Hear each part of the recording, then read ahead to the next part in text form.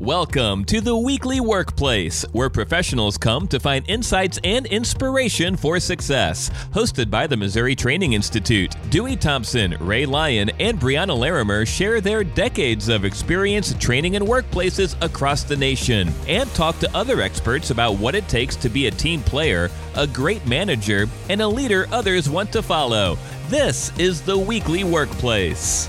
Hello, everybody. Welcome to the Weekly Workplace, where professionals come for insights and inspiration for success. My name is Dewey Thompson. I'm the director of the Missouri Training Institute, and with me is my great team. I have Ray Lyon with me, and I have Brianna Larimer. Good morning, everybody. Good morning. Good morning. Yeah. Today's topic, I love the title that, Brianna, that you came up with this one. It's called, Stop Biting Your Nails. And so when I immediately heard that, the whole idea of habits just kind of popped into my head, which is the topic of today's podcast. So tell me a little bit more about why you wanted to do this. Oh, man. Well, I think as we start considering what happens at the beginning of a new year, every year, we think about creating these resolutions. And I think when we think about these resolutions, great in theory, but maybe we ought to start a little bit with what habits we currently are holding and doing that we need to maybe focus on changing before we start creating new things for ourselves to do. And, I thought about it just last night. I was telling you all as we were getting started today that I decided it's time to change my bad morning habits of always rushing. And so I remember last night I was like, I'm going to do something different. And I stopped and I prepped and I got my meals done and I got my bags packed and I had them by the door. And this was not a normal routine for me. And it felt completely not normal.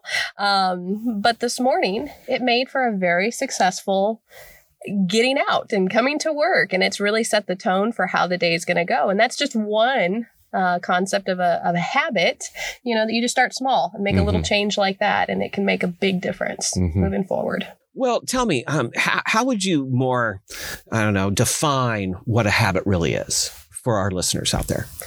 Well, I think when we think about habits, that's always those small decisions that we make every single day that we probably make subconsciously or unconsciously. We don't even know that we're doing it. When you think about it, as we mentioned too, brushing your teeth, you don't think about brushing your teeth anymore. Well, at least for most of us, I guess. But because it's a habit now, it's something that you kind of have that computer program running in the back of your head and it just knows how to brush your teeth because you've done it so many times.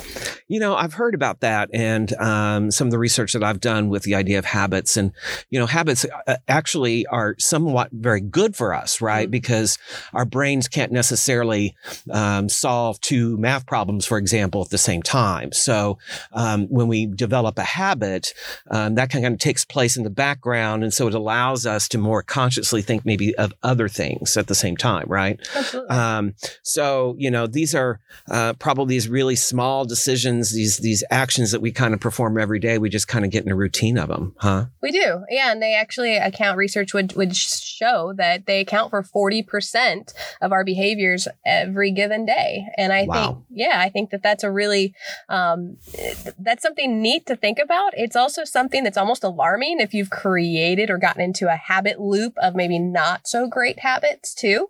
What do you mean by a habit loop?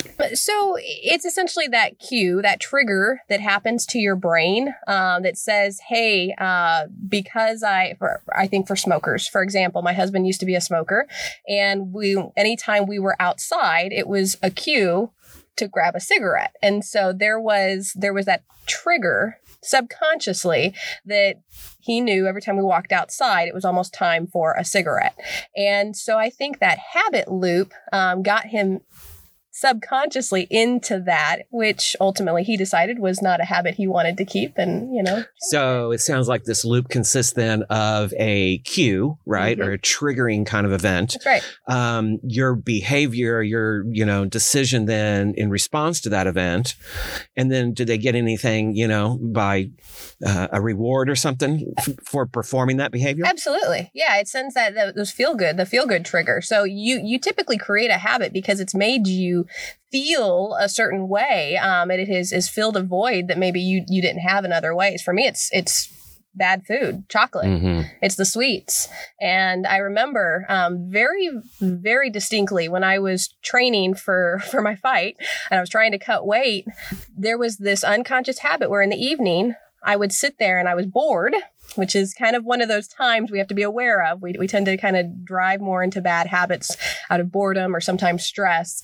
But I was bored in the evening. And so my first instinct was to go and grab something to eat. And it was typically something that was not good for me. And I can remember very distinctly one night I went to grab for that cupcake and I looked at it and I went, wait, I'm not even hungry. Like, why am I doing this? But it was the reward of that emotional boredom, and that was filling that space for me. And so there was an element of reward to it. Okay. When we think about education, and as a former teacher, we talk about this unconscious incompetence, and when we think about habits, it does become this unconscious. We just do it without thinking. And when we don't know what we're doing or why we're doing it, that's the incompetence part. We don't even know what we don't know. And so hearing you both talk about that habit and that habit loop, and we don't even think about it, it's the trigger. I walk outside and for whatever reason, I say smoke, or whenever I'm sitting down and I'm like, oh, my mind's not thinking of anything, oh, I get a cupcake, or I love chocolate too. That's crazy about that.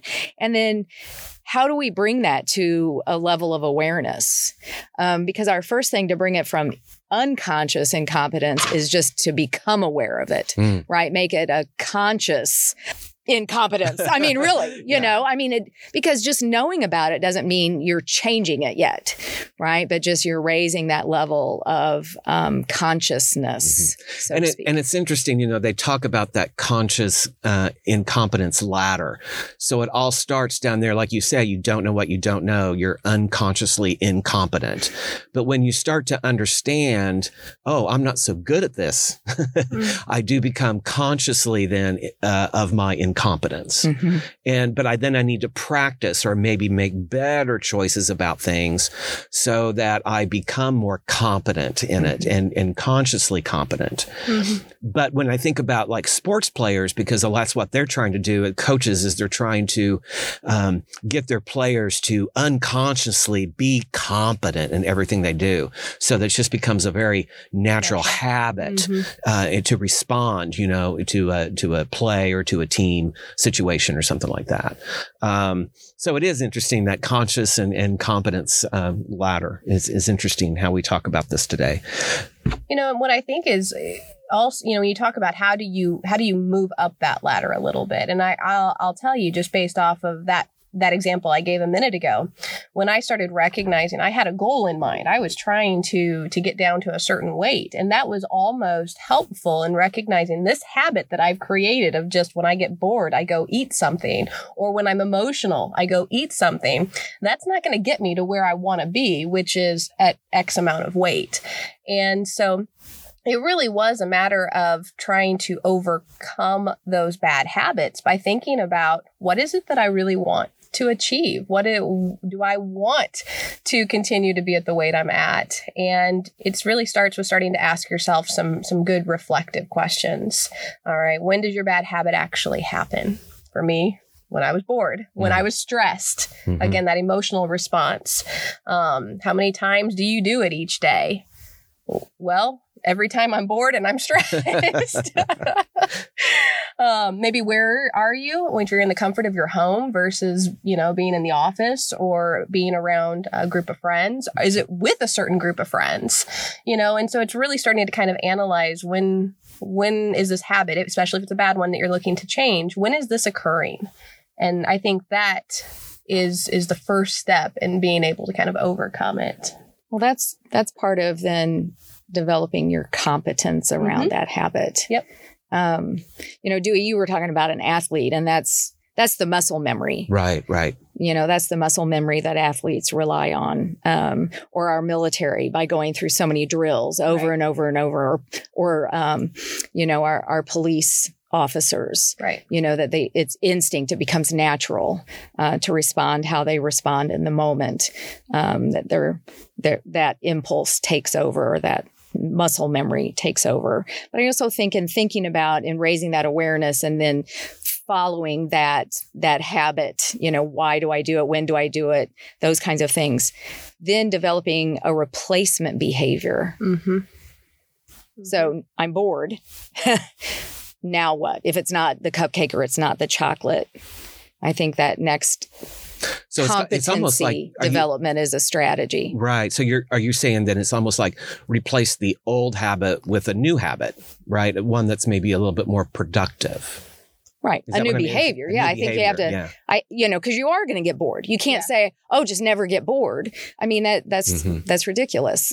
Right. You're still going to get bored. And so now instead of reaching for the cupcake, what will I do instead? Mm-hmm. I mean, that makes more sense. And so then what's the new behavior or what strategy are you going to put in there? I used to smoke and I have stopped. Yay.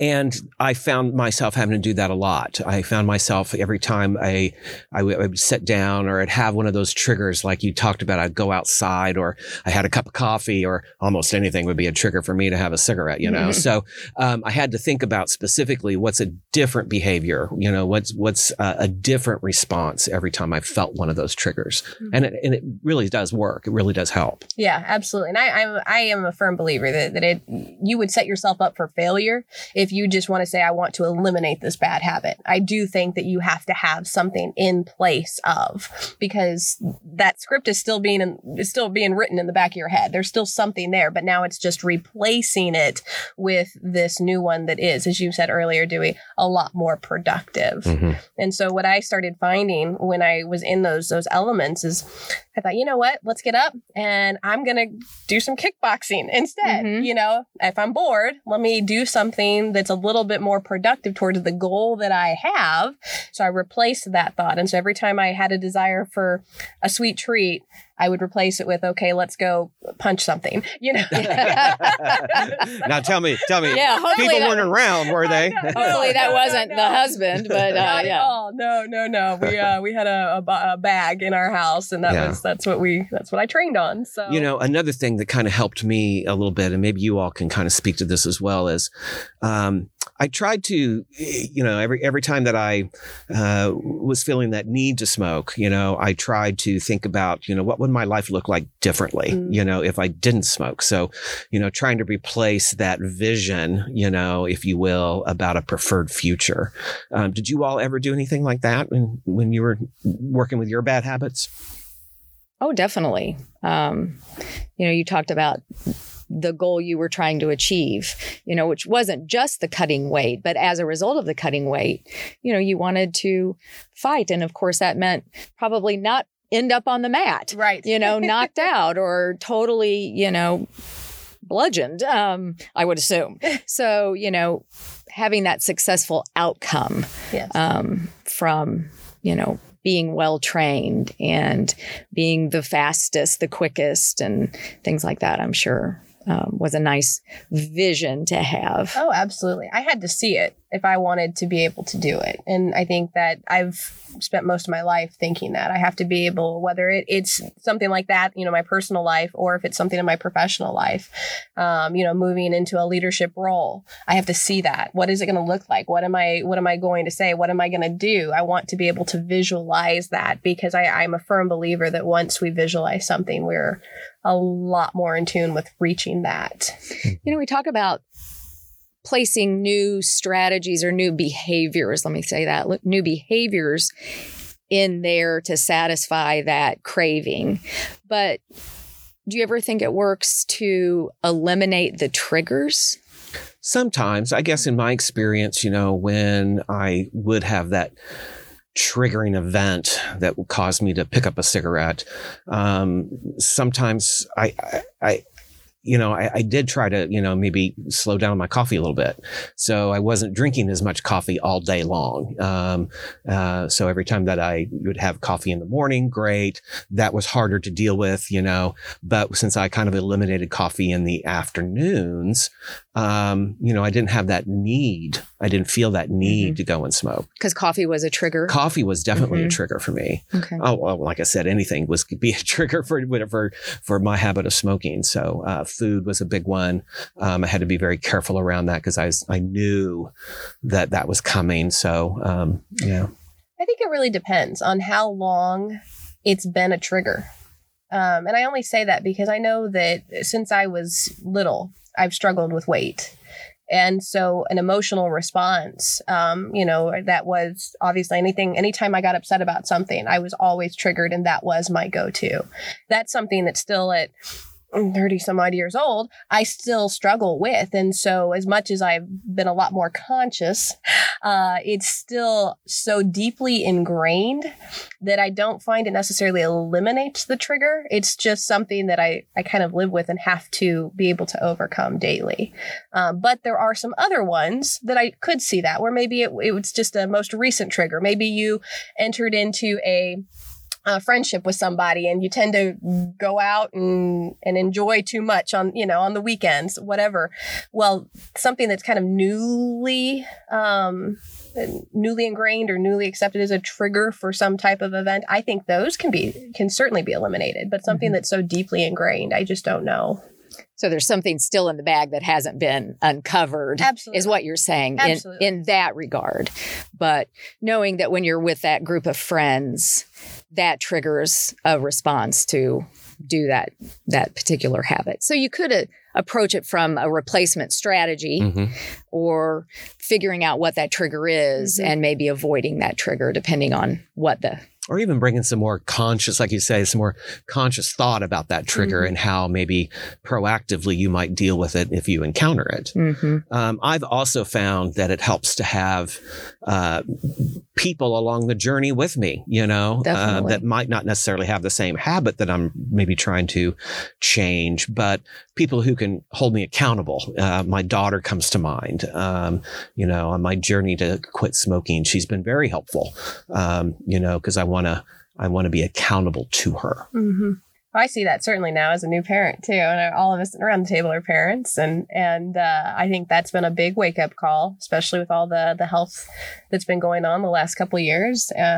Certainly helped with my trigger as well, as far as always grabbing, for food, because I realize I have to be healthy for my son. Sure. And so even if they aren't like a grown person that can hold you accountable, think of all the reasons why you need to be accountable to that child or whatever your animal, maybe whatever it is for you. Let me ask this. I mean, we've been talking about habits as if they're all bad, but is there ever a reason we'd want to develop a habit around something or habits we already have that serve us? Because not all habits are bad. No.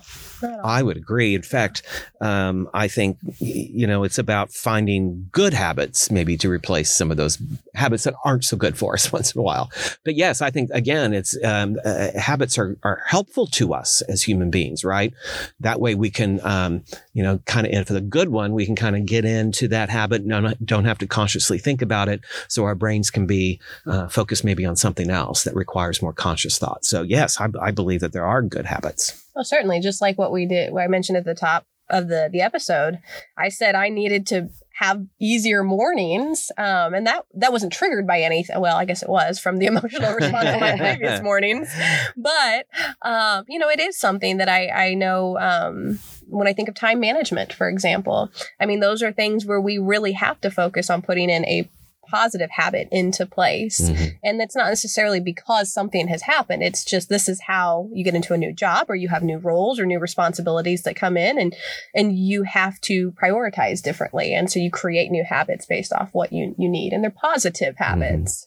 I guess I would just say that this is difficult though. It's a lot easier to talk about than it is to actually change habits, I guess. So, because these habits can be pretty powerful. So when you have those moments when you're about to slip, what do you do in those situations? Yeah, I think it's interesting because a lot of times you think about, you need to pause and reflect. You got to think about what are the negative thoughts that are getting me to where I am right now. Right. When I think about that slipping or moving back into that bad habit for me, again, well, you've always been overweight. That's the thought that goes through my head. So why are you worried about it now? And one of the things that I really have tried doing more is kind of using a but, right? So instead of just saying I'm fat and out of shape, but I'll be healthy in 6 months because I'm working towards that goal, and so really helps start changing that paradigm in my own mind, changes my mindset a little bit, and really kind of reorients me to, I don't want to slip because here is my goal and here's where I'm at. So it starts with the mind. Right. So that's a lot of changing those ingrained kind of self-talk that we have going through our heads often, which can be bad habits in and of themselves once in a while. So that's helpful. Mm-hmm. Yeah.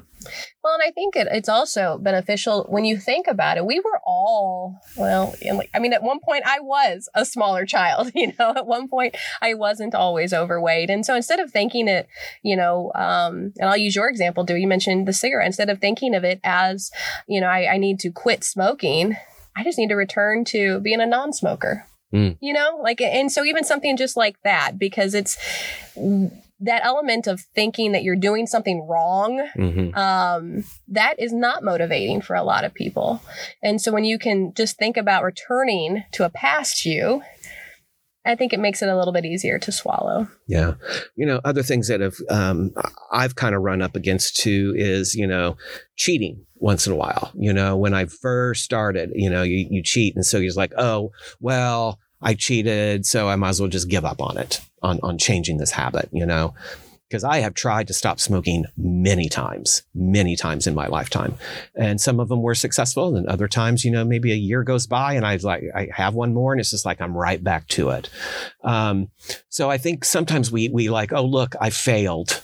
And then how does that make you feel? And to get geared up to go and try it again, it's not very motivating. So sometimes I think I always have to kind of plan for those failures, a little bit. I have to say to myself, okay, just because I may have cheated this time doesn't mean that I can't do it again tomorrow, right? That I can't do it the next time. So you got to make a plan, I think, for, those moments when you might slip up or those moments when you might fail. Absolutely. And you have to know that that's going to happen. I mean, you're doing something new. And for somebody who's a perfectionist and doesn't like failure, it is uncomfortable, but get comfortable with the uncomfortable because you're making small strides towards something that's bigger and better. And, there's a book out there called Atomic Habits by James Clear. And I've gone through a lot of his articles and his blogs on his website. And I just love this concept that he starts simple.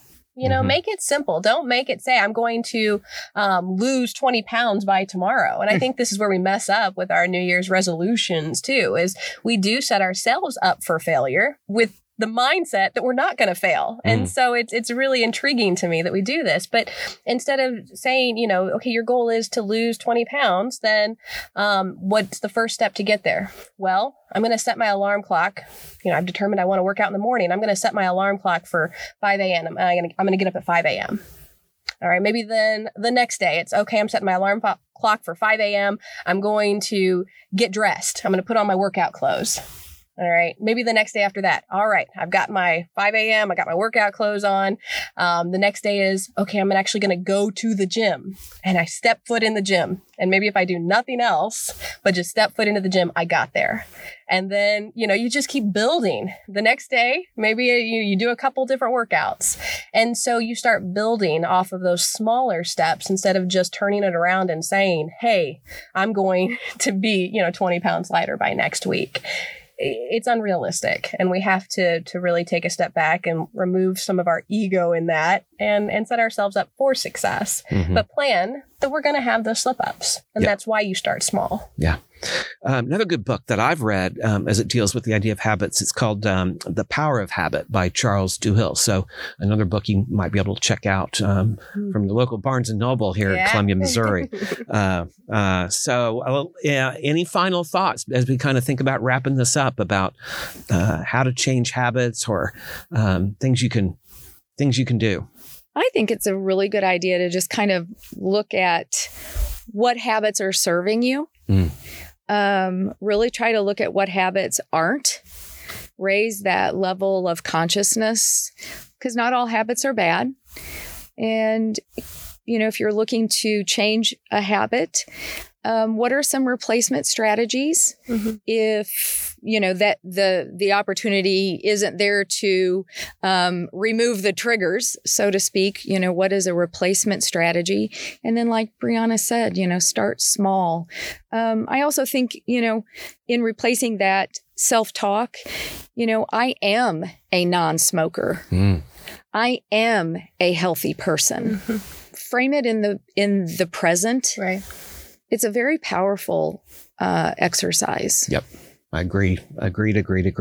I love there is such power in positive mindsets, and I also, when we talked about that, I want to encourage people not to give up. If you don't get up at 5 a.m. when you set that alarm clock, right, have an alternative too. If I don't get up that morning to go to the gym, then I'm going to go, after work, or I'm going to take a walk on my lunch hour. Plan for something else. Like, it's important to plan for the chaos that happens. It's a regular part of our day-to-day routine. So don't give up, I guess, would be my final thought with it. Just don't give up. Good advice. Great. Well, listen, thank you all for joining us here in the Weekly Workplace.